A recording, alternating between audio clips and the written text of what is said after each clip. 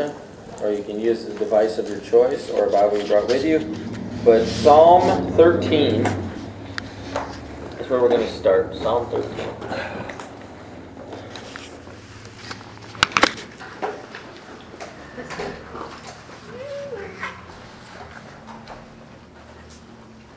Psalm 13, verses 5 and 6. Would somebody read that? Psalm 13, 5 and 6. When I trust in your unfailing love, my heart rejoices in your salvation. I will sing the Lord's praise, for he has been good to me. Thanks for reading that. If you read the whole psalm, the psalmist is complaining, at least somewhat, that God is nowhere to be found. In other words, he's upset because that he feels like things are going on in his life, things are happening, and God is a no-show. So he is remembering all the good things about God. He's remembering who God is. And I don't know if I'm reading through the Psalms right now, and I don't know last time you read through the Psalms, but a lot of the Psalms, especially Psalms of David, are it's almost like David has two different sides to him. He has the human side that's complaining, and then he has the side of him that understands God, and then he's like reminding himself of what the truth is. So it's almost like an argument going on in the Psalms. And I encourage you, if you ever read through them again, if you're reading the Psalms of David, which they roughly like the first 75, most of those are David's, not all of them, but most of them are. And then there are Psalms of David that are interspersed in the rest of the Psalms. And then some of those other Psalms, they don't have any author, or it's Asaph or whoever. So there's a Psalm of Moses in there. There's a number of different Psalms. But this is one of those cases where you're looking at the Psalm and it's like, God, where are you? And then there's the other side of the story where, well, of course, God's always been faithful, and I'll put my trust in Him, and I'm going to love Him forever. But I don't know where He is right this second, and I'm a little irritated about it. Okay, you kind of understand what I'm saying? Do you ever have those conversations? All right. So he's having a conversation. And one of the things that I want to talk to you about is hiding. And that's really what the nature of this is. It has to do with hiding. And to talk about hiding, especially when it comes to God, we kind of have to go back a little bit. Now, first of all, look at the structure of these verses. It says, I trusted in your steadfast love. Is that past tense or present tense? Past tense. So something he had done. Then he says, my heart shall rejoice in your salvation. Past tense, present tense, or future tense? Future. All right. So he talks about something in the past. That's about trusting. In other words, I trusted in your steadfast love. So in the future, my heart will rejoice in your salvation.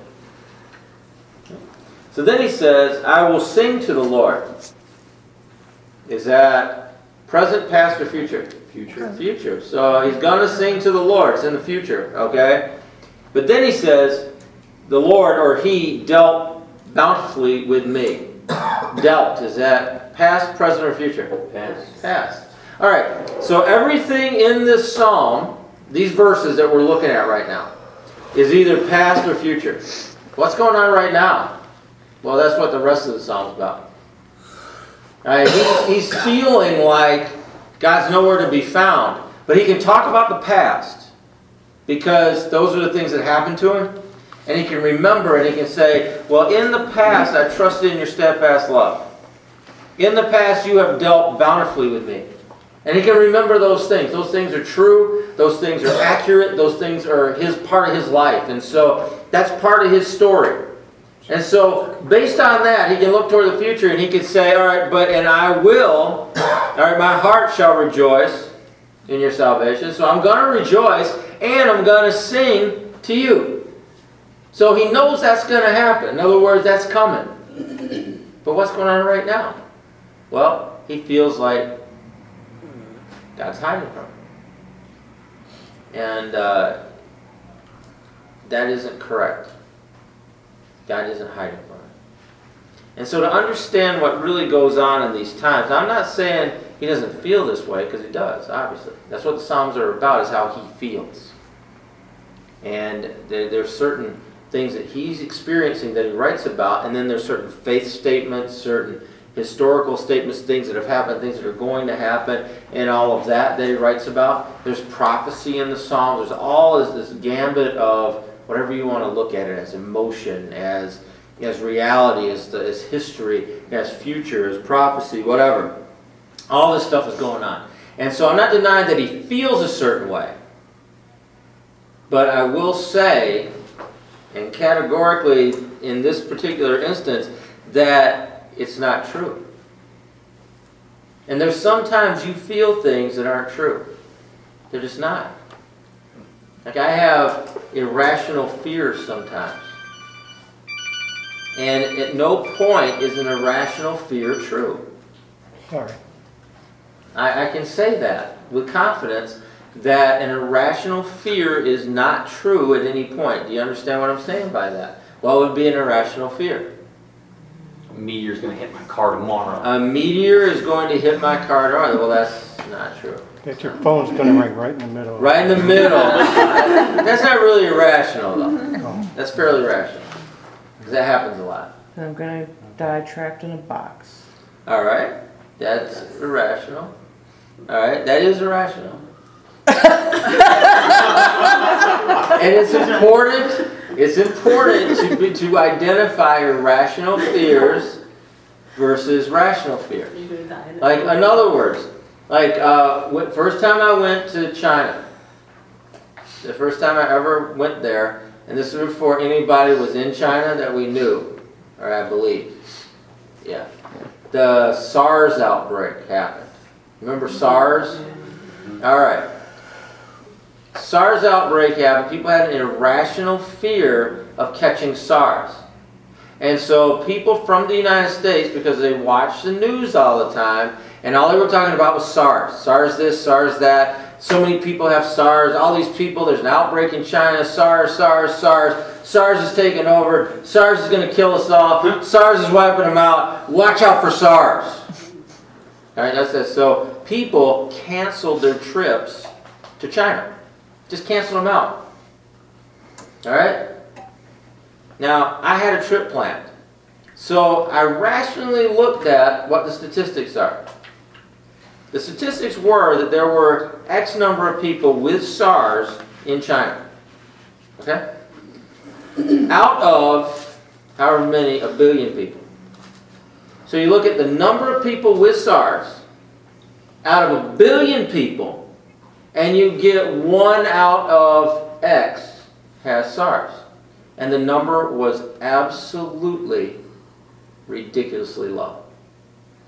And so the actual chance of catching SARS in China was so astronomically low. I believe I compared it against getting hit by lightning or something. And I had a better chance of being hit by lightning outside on Westcott Street than I did catching SARS in China. So it went. In other words, I confronted the irrational fear with actual, real stuff, statistics that were real, and made a determination, this is crap. So went to China and had the place almost all to ourselves. Except for the 1 billion people who live there. Now, but we didn't have any problem getting rooms at the hostels. We didn't have any problem getting on tours. We didn't have any problem going to the Beijing Opera. We didn't have any trouble seeing the sights. We didn't have any trouble going to the Great Wall. We didn't have any trouble doing anything we wanted to do there. Why? Because everybody was back wherever they were from, afraid of catching SARS, when they should have been hiding from lightning.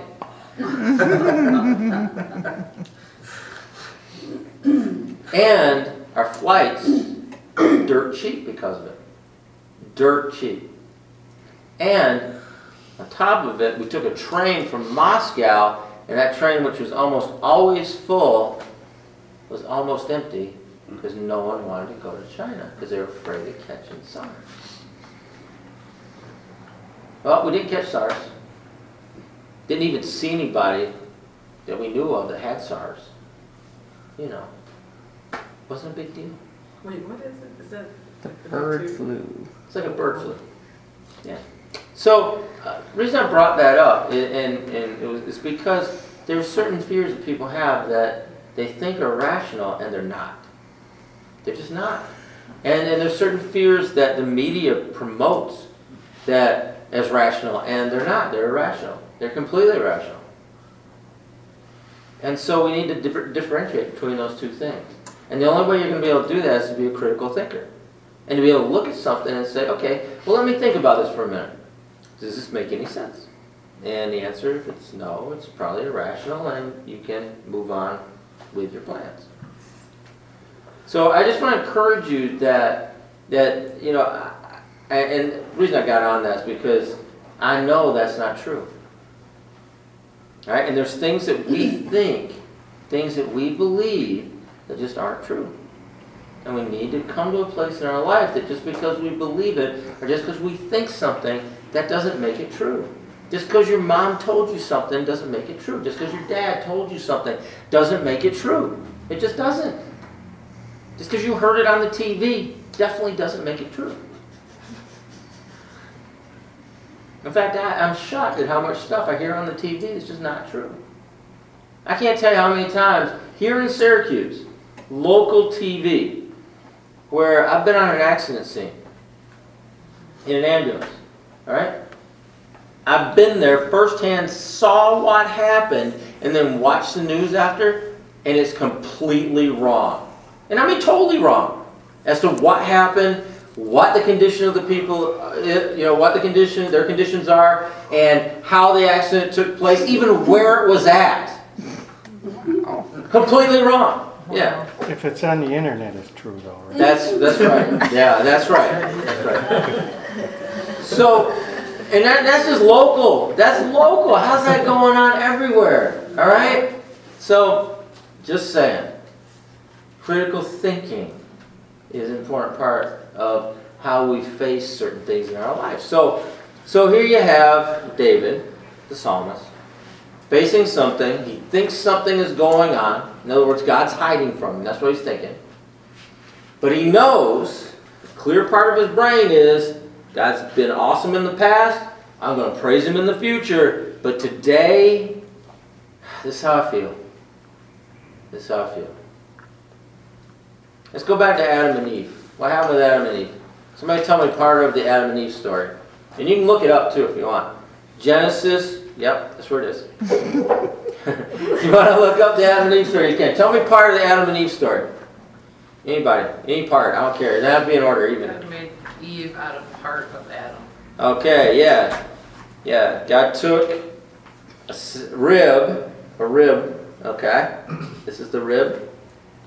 Took it and formed a woman out of his rib. Okay. Why are your ribs all the way down here? We all have ribs. All the way down? Well, you know, they're right here. You don't feel anything here? Come on, right here. It's right here. All right. He has a low center of gravity. Don't, he's long torso. Yeah. I feel like it's over here. Anyway. They form clothes out of fig leaves. Okay. Yeah. Out of leaves. Have some leaves. They sewed them together. They fashioned them. They did. Okay. What else they do? Hate that. They were friends with God. They walked with him in the cool of the evening. All right. Now, let's think about that for a second. All right. You ever, hot summer day. Hot summer day, right? I love hot summer days. But as it starts to get dark, like this time, a little later, get a cool breeze going. I mean, you might be having an oppressive day with heat, but it gets to be the evening and a cool breeze going. It's kind of nice to take a walk, isn't it? Yeah, there's something really nice about that. And that's the picture you hear with that. Like Kim actually quoted it. And the quote is a great picture for us. of what was going on with God. It was a great picture of how their relationship was taking place. I mean, it was a sweet time. And that is like a sweet time of day. It's a time where things slow down. It's a time where the day is over. You're relaxing.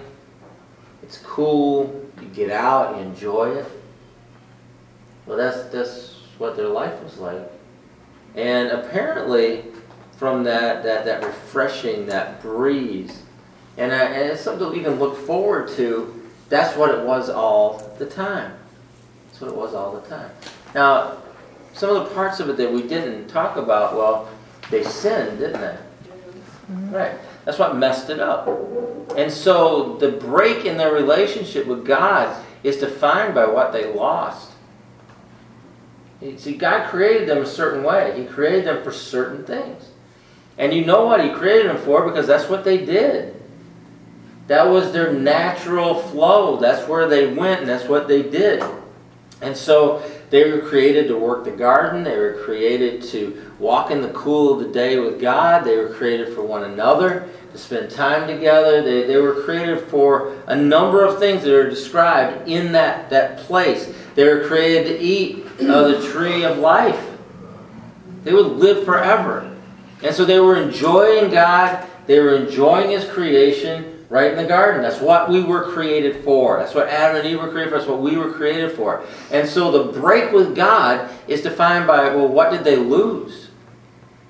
What wasn't there anymore? What were... Naked. They were, because they were kicked out. Right. They got kicked out. Then they got shamed. Well, they felt shame. They felt shame. See, God, after they sinned, who showed up looking for who? God was looking for them. God showed up looking for them. Why? Because they usually walked in the cool of the day together, didn't they? We're my homies. So who showed up? God showed up. Did He know they had sinned? Yes. Where were they? What were they doing? Hiding. They were hiding. Who's hiding? Right. You see, in our mind, I want you to think about this for a second. In our mind, if we sin, then God goes and hides from us. That is a complete and utter lie. Because the reality of it is, when we sin, we're the ones that go hide, not God.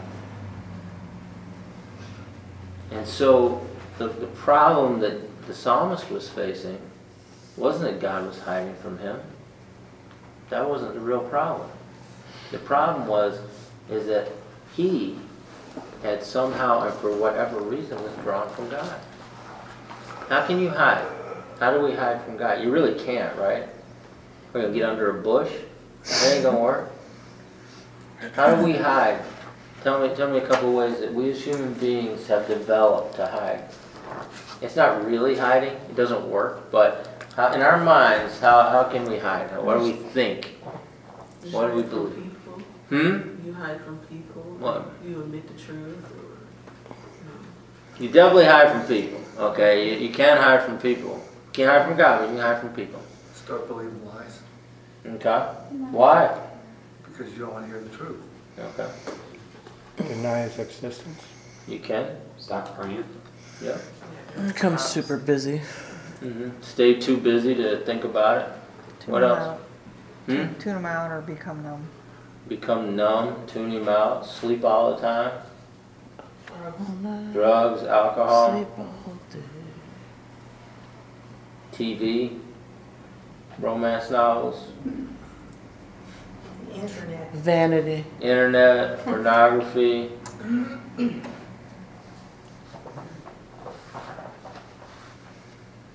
mean, there's lots of ways. There's lots of ways we try to hide from God. And the fact of the matter is, He's still showing up to walk with us in the cool of the day. And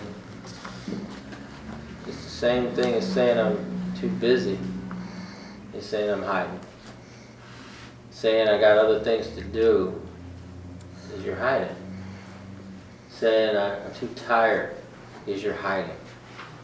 Saying, whatever it is you're saying, is you're hiding.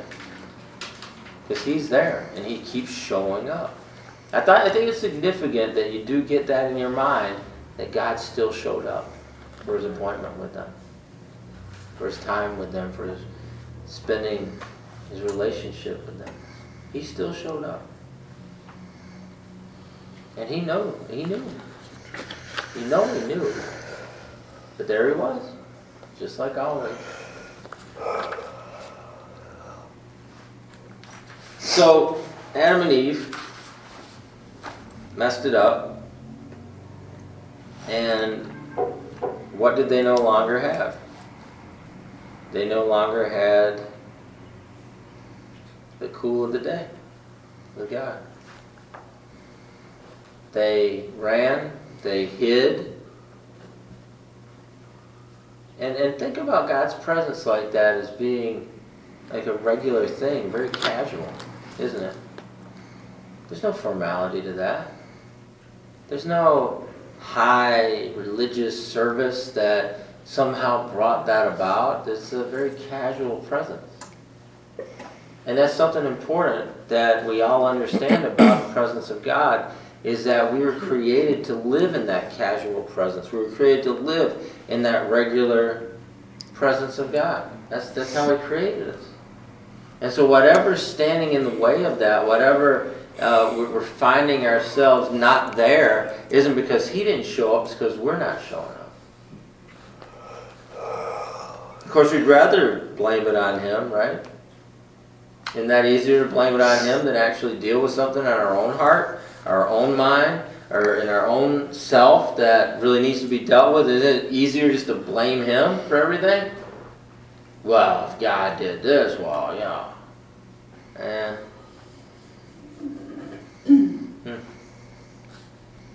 I mean, the human mind is pretty powerful as far as denial is concerned.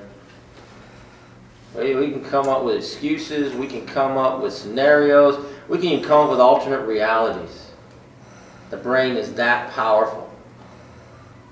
It doesn't affect anybody else, we don't think, but it's our little world. And of course it does affect other people, but we don't like to think of that either. So what's your thought on this? As far as where do you go from there? What did David do in the psalm? The president's a bad spot. Okay, let's say the president's a bad spot, like it was for the psalmist. What did he do? I will sing to the Lord, praise him. Okay, that's what he's gonna do. Gonna do. He trusts. He reminded himself. Yeah, Very it seemed good. like he remembered, and then he spoke futuristically, even though he didn't feel like he was in either one. He was Right. sort of in monkey in the middle. Right, so he remembered what had happened. All right, these are the facts. This is what has happened in my life.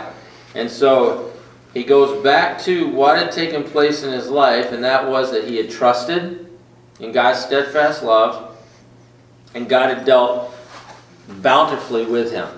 All right, those were the facts. That's what he knew. And he could look back at specific circumstances, how he trusted in God's steadfast love, how God had dealt bountifully with him.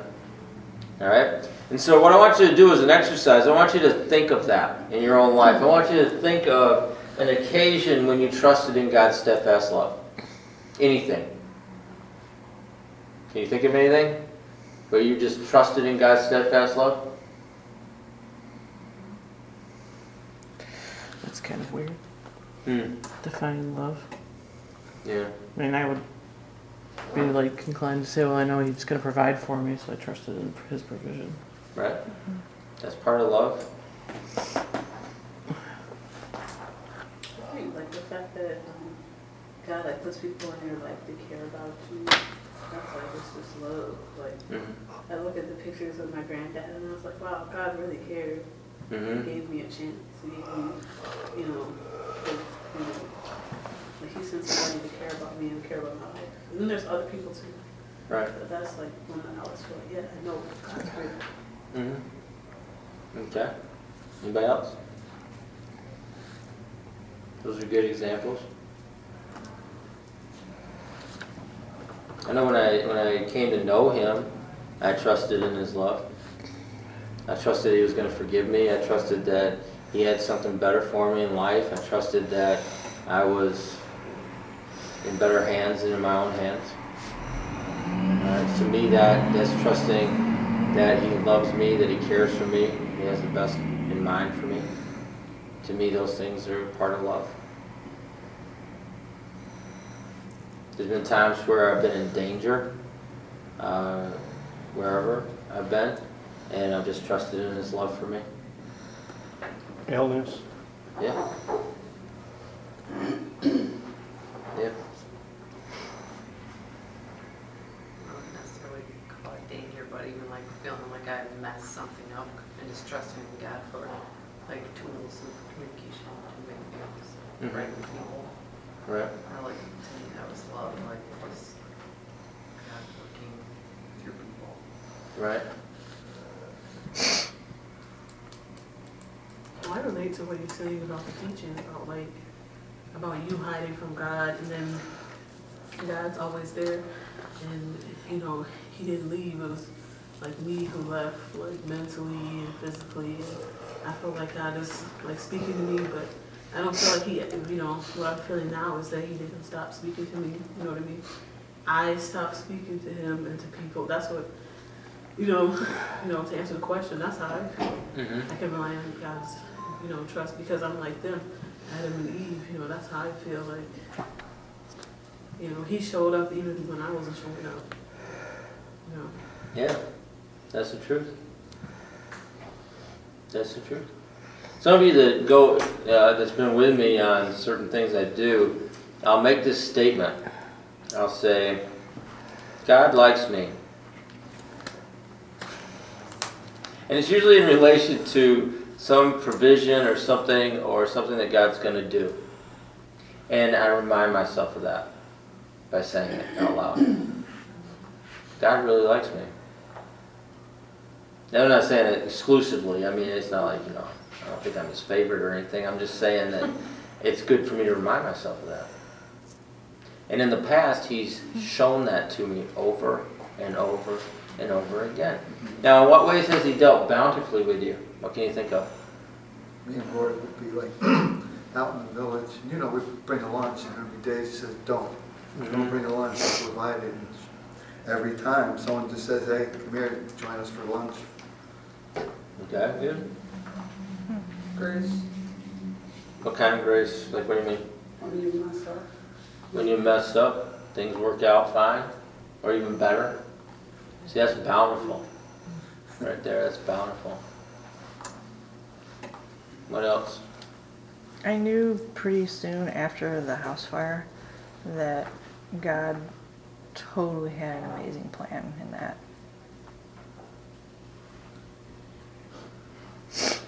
There's and your house is beautiful. He did. He didn't just restore. He actually improved. Mm-hmm. That's Totally. bountiful. Yeah, as a church, we pray sometimes month to month or week to week for money to cover the bills. And every now and then, there'll be just a moment where somebody will be here on a Sunday. It could be a stranger. It could be somebody that we really don't know very well or something. Or something will come in the mail. And there's been those moments where, somebody will drop $1,000 into the hat. Or somebody will mail $5,000 in the mail. And we catch up on everything and we're all good. But I always think about that, how that's just bountiful, man. That's like overflowing good. And so, even on a corporate level, we can look at that and say, well, God does deal with us bountifully. And he has. He has. I point to specific times where that's happened. So, I know that he continues to. So, based on that, and I want you to really consider that, based on those two things, then you know that in the days ahead, it's like, this is what you do about it. You remember when you trusted in His steadfast love. You remember when He dealt with you bountifully, and then you know that your heart is going to rejoice in your salvation, and you know that you're going to sing to the Lord. That's what's going to happen. And even whatever you're feeling right now, even whatever you're going through right now, even whatever that is, it is what it is, but that doesn't change what has happened, and it doesn't change where you're heading, if that's your attitude. And that's what I want to, I guess, get across to you is this, is that if we can come to a place in our hearts and our lives where we realize that God's there, that He's right here, right now, that He is right with us, He's ready to take that walk with us right now, if we can at least get our minds wrapped around that, all right, let's begin to think in terms of rejoicing. Let's begin to think in terms of singing to the Lord. Because we know what He's done. We know how He's provided and He's poured out into our lives. Let's begin to think in terms of rejoicing and singing. Because He's right here. He's right here. And you know, your mind can change in a moment. It can. We want to make it more complicated than it is, and it's just not that complicated. Our minds can switch in just a moment. We can see something completely differently than we've seen it before. And if you ever had those kind of moments, you know what I'm talking about. There's moments of revelation. There's moments where God will just change our perception on something, change our understanding of something. I've had moments of revelation where He's shown me something that have changed the course of how I was going in my life or ministry or whatever it was. Moments of revelation or faith even, where I've exercised a certain level of faith in that moment and nothing was ever the same again after that. How you explain that? I don't know. I don't think we need to make it more complicated than it is. You know, I give you an example of one thing. Some of you know this story, so I don't want to belabor it, but prophetically, God spoke to me, and it was in a moment my mind changed about this, where I was standing in New York City. I'd gone on a prayer tour, and I was in New York City at New York University. I was actually in Washington Square Park. And I just began to prophesy out loud in the park. It was the middle of the day. And prior to that, I had trouble doing that. I had struggled with things like evangelism. I remember when I first became a Christian, I knew I should be doing evangelism. I couldn't even walk up and hand somebody a pamphlet. I was so weird about it. And so something had to change. And so I'm looking at it like, all right, well, of course, I don't have anything to model from. I don't have anything to go from. So I'm just there like, okay, well, what do I do now? So I was on one of these prayer tours that I did, and I was standing in Washington Square Park. I just began to prophesy. And as I was prophesying, the words were coming. I had closed my eyes because I was standing on the edge of a fountain thing. And there were people walking by, but whatever. And I figured, I'm in New York City. Who's going to listen to some crazy guy just spouting off on a fountain, right? And so I just kept going for a few minutes, and then so I was kind of slowing down a little bit, and I opened my eyes, and man, there's this crowd around me listening. Like they were really interested. And the word, it had something to do with the university, it had something to do with the park, it had to do with the people, and God was doing this, and God was moving the hearts of people this way or that way. It was a flowing word. It wasn't a picture. It was just a flowing word. Kind of God is saying this, God is saying that kind of word. And so I kept going for a few more minutes, and I just stopped. And I was like, all right, well, amen. And they were all standing there like I was supposed to say something else. Like, that's it. You know. But something changed in me in that moment.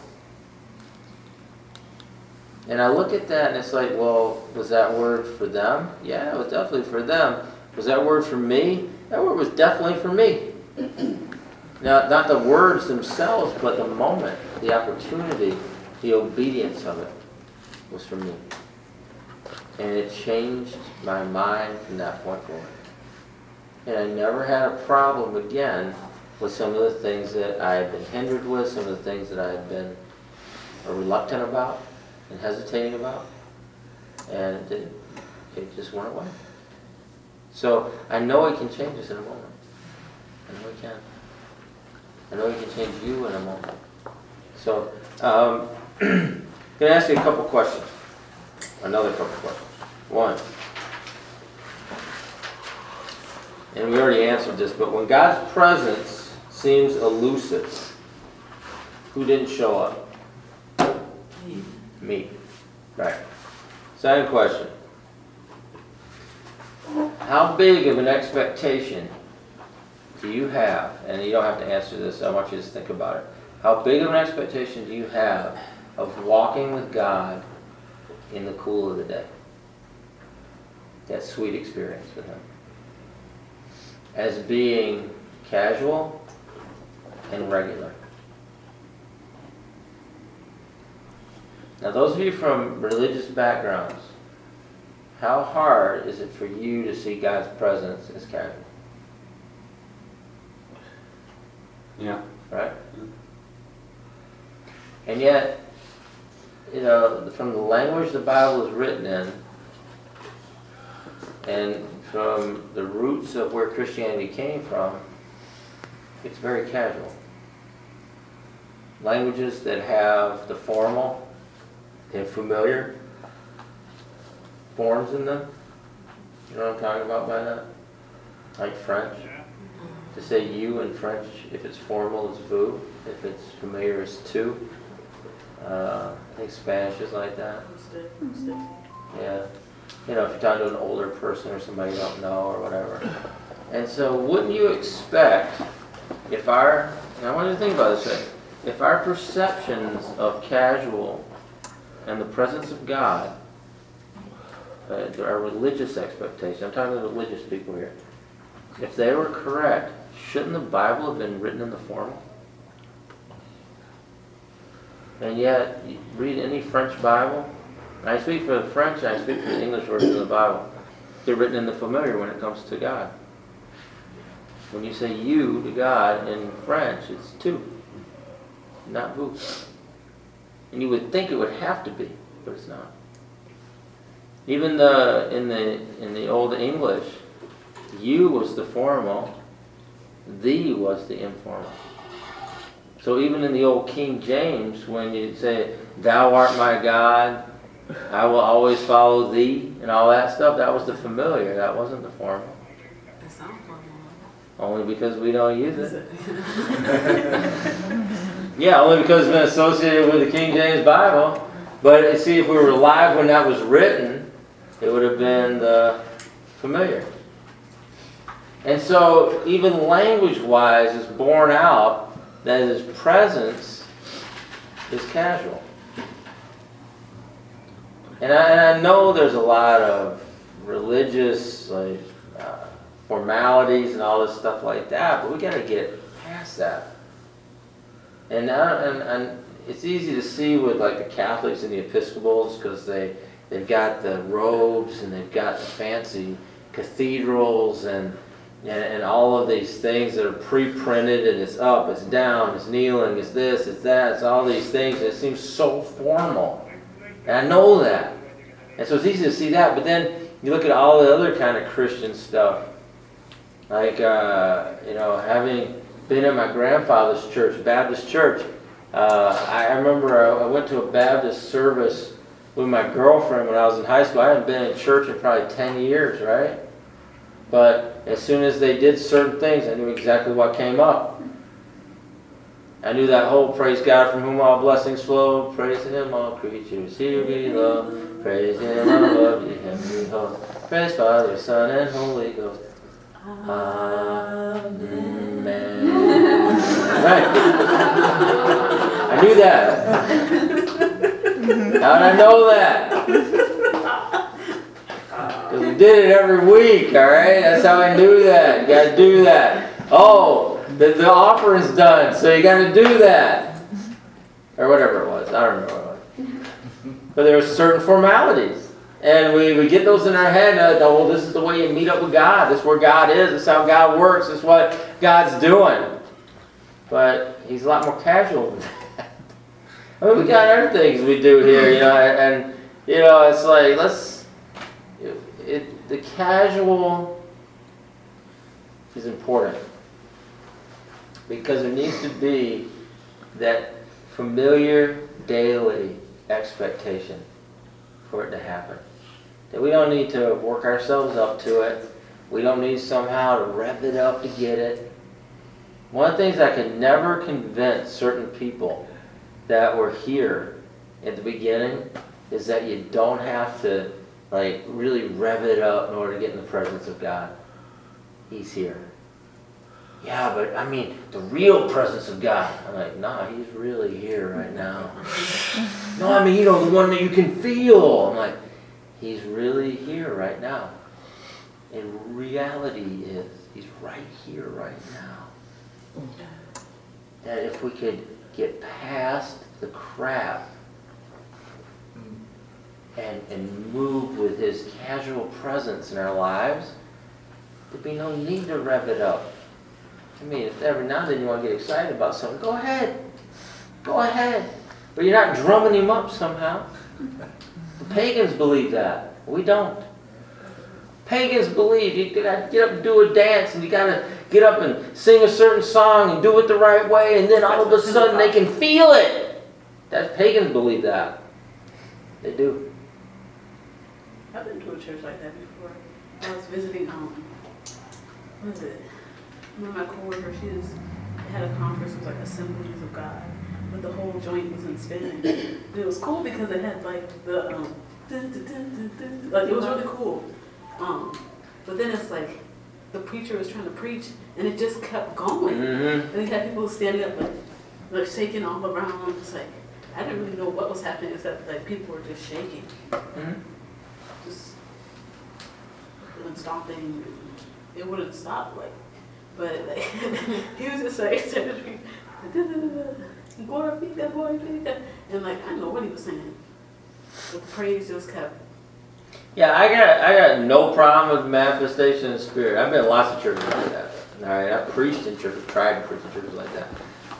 In fact, there was this woman, Amy Cortez. She's like, I don't know how to describe her. Nationally known, she's like this big time pastor, female pastor. Her husband helped her pastor, but she was the pastor. And she pastored this huge Latino church down in New York City. It was in a part of the Bronx where that was where June was born. It was in Parkchester and in that kind of that area of the Bronx. And it was one of the larger Latino churches down there. And so they had me in to speak one time. And it was crazy. It was awesome though, and I love the experiences and stuff. But here's the difference. Here's my difference. You ready? We ain't drumming God up, all right?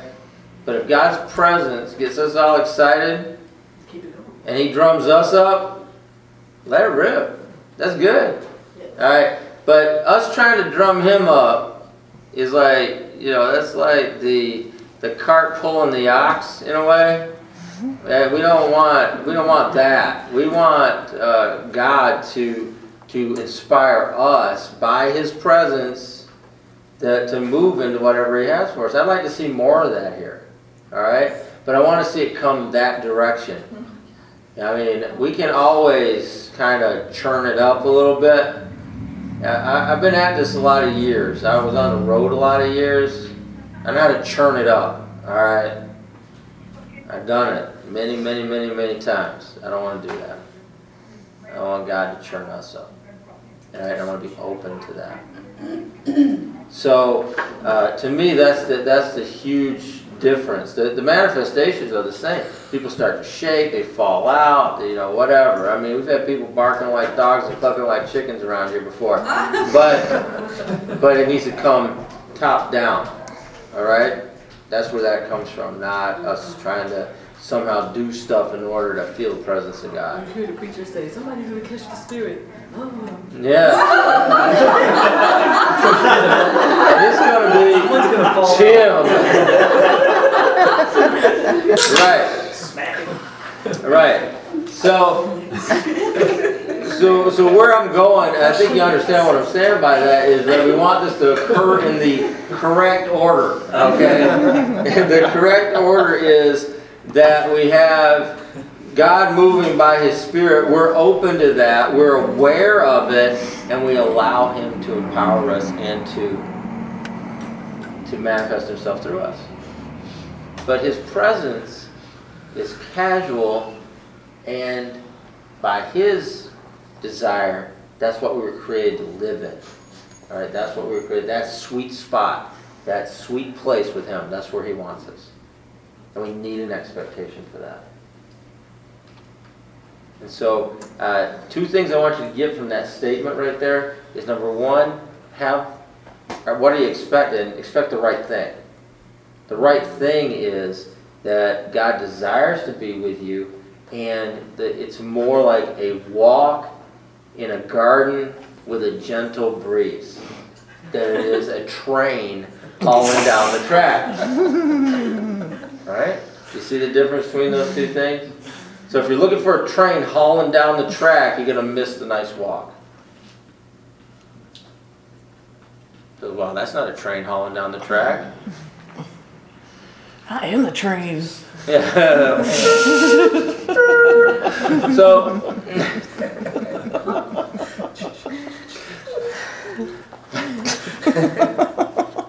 So you want to think of it more as a sweet spot, like a nice, gentle breeze and a walk, than you do anything else. Because that's what it is.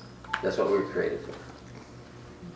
And so if you're not experiencing that right now, based on what we learned tonight, what we're learning tonight, what's the problem? What's the problem? Me. Show up. Right. We're hiding. I'm hiding. I'm not experiencing that. I'm not in that sweet spot. I'm hiding somewhere. In my brain, in my sleep, behind the shrubs, in my hoodie, in my room, in front of the television, getting another degree, whatever. I mean, people do all kinds of stuff. Alright? Keeping themselves so busy, they don't have time for a walk in the cool of the day. So, God's got more for us. He's got more for us, but we're not gonna, it's not on our terms. It's on His terms. It's how He created us. It's what He wants for us. And you know what? When He created us, and I think you need to really think about this too. He didn't make a mistake. We made a mistake. So whatever His desires were for us, He wasn't wrong. He didn't need to change His mind. And He didn't change His mind. It's still what He wants for us. It's still what He created us to be. It's still who we are. And our very nature is to walk with Him in the cool of the day, in a casual presence and relationship. So I want to encourage you to stop hiding. He loves you. He showed up for the walk. Where are you? You know, He's here. He's there. He's ready. He's ready to take that walk with you. We need to come around. We need to come around to His way. We need to come around to what He's saying. And that may be dispelling the fear that's in our hearts, the irrational fears that are in our hearts. To really just come into His presence, even when we feel dirty, even when we feel like a failure, even if we feel unlovable. The feelings that we feel are not always the truth. The thoughts in our minds are not always the truth. And we need to understand that. He's waiting. Let's get to it. Let's get to it. Let's take a few minutes to pray. And anybody want to say anything before we go to prayer? It was encouraging. It's like there's hope.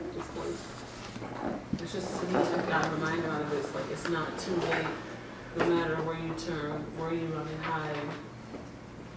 It was like comforting. I liked the way you said like God knows and stuff like that, or who are you hiding from? I kind of feel like sometimes for me it's like myself, or like not so much other people, but just me. Like I can't face it. And it was like encouraging. Like, you can face it and move on, and God's still there. That's how I feel. Mm-hmm. It was good to hear it because it made me think how dumb it is. Think irrational thoughts. And Mm-hmm. sometimes I think, oh, I'm exclusive to that irrational thought, but really no. No. It's a lie. It's just completely madness. Irrational. Mm-hmm. But then when you go ahead and go and do it, it kind of feels good because it's like, I was afraid of this, like forever and ever. And I'm like, I didn't die. Nobody else was killed either. I'm still breathing. Like all the worst case scenarios didn't happen. Like I know somebody who's afraid of a toaster oven. It's not me, but I do know somebody who's like afraid to use a toaster oven. She's always like checking in the break room. And she's just like, do you know that they're trying to toaster oven on? I'm like, yeah. You're not gonna burn up because of this toaster oven. But it's like that. Mm-hmm. It makes no sense, but like, I don't know, it comes from somewhere, like, I don't know. The pit of hell. Like, yeah. No, seriously. What's a toaster oven gonna do? I mean, Nothing. I don't say anything about the elevator, but at the same time, it's like, it's not that bad. It's not like you're getting eaten by a leopard, or like, you know. Chances are slim. Yep. It's part of the world.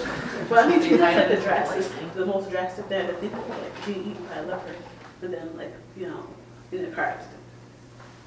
You know, Mm-hmm. it's kind of like, it's not. But people get in their cars every day. Yeah, drive, you can do yeah. everything right, still get in a car accident. Right. You could have been following the rules of the road, but you know there's people who they're like 30 years old, I'm too scared to drive. Ooh, you got a license. Oh gosh, you know, they're like that. Yeah, like my coworker, she's 28 years old, she never drove. She cars pulls to work every day. Now, I would say that's irrational.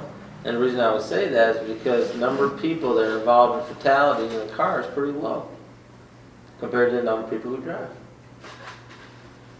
The chances of being in a car fatality are astronomically small. Her husband told her that they can't have no baby until she learns how to drive.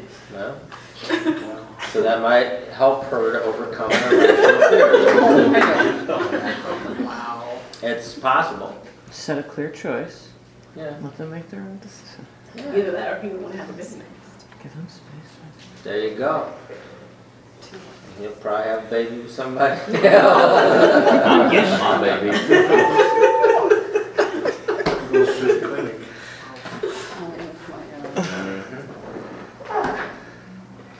All right. I was reminded again about how God really likes to help us. Yeah. He likes to help us overcome things. Yeah. And so, I'm always struck that he showed up that day. You know, all days, they just made him deal with the devil. You know? They eat the tree of the knowledge of good and evil. Everything's messed up. He still showed up for the walk. I love that. He's still there.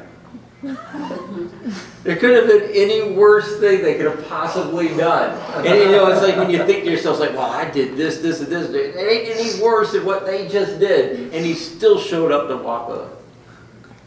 Yeah. So, I always, yeah. It's awesome. I mean, seriously awesome. Good reminder of grace. Yeah. and he does things like beyond how you could even possibly think. Like I had this inability to just rest tranquil with people. Just the inability. I would have to get drunk just to sit at anybody's house, just to go there. So I'd get there, I'd drive in the car and bring. You're not the only one. But Some of us do that. in fact, if you look around the room over the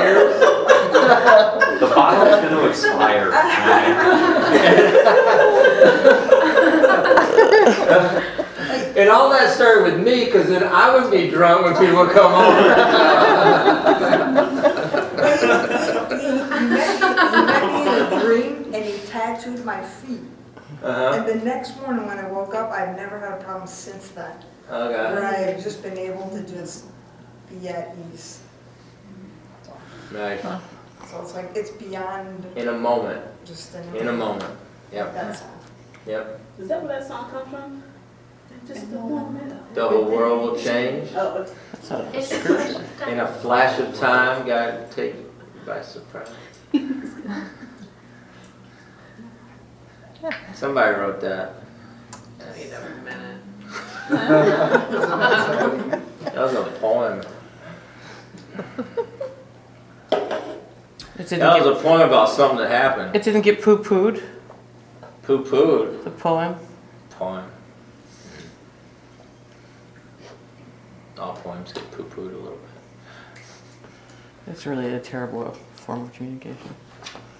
Poo-pooing. Poem. Poetry. What was the first, you had the two questions, what was the first one about God's presence seems aloof? I missed it. Seems not aloof. Elusive, elusive. Oh, that's the I part say when I God's mind presence trailed seems elusive, who Elusive. didn't show up? Who didn't show up? Yeah. Kind of like what just happened just then. Who didn't show up? All right, let's pray. Thank you, everyone. Yeah. That was very encouraging to me too.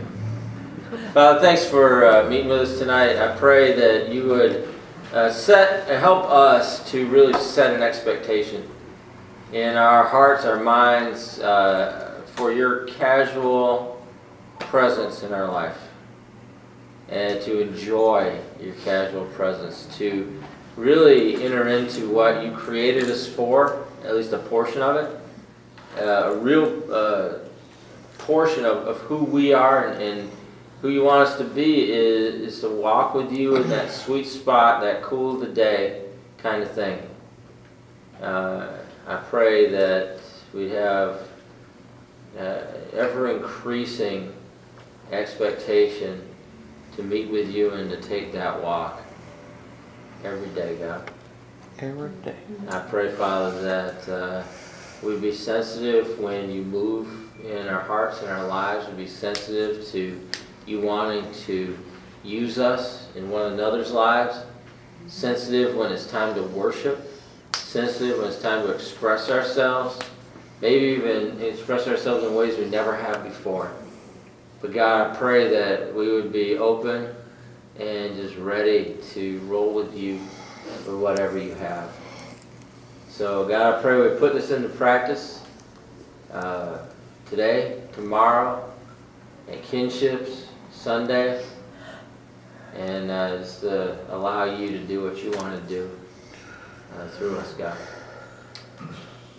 Change our minds about how much you love us. I pray that we see more and more of your big love for us and of your big grace in our lives.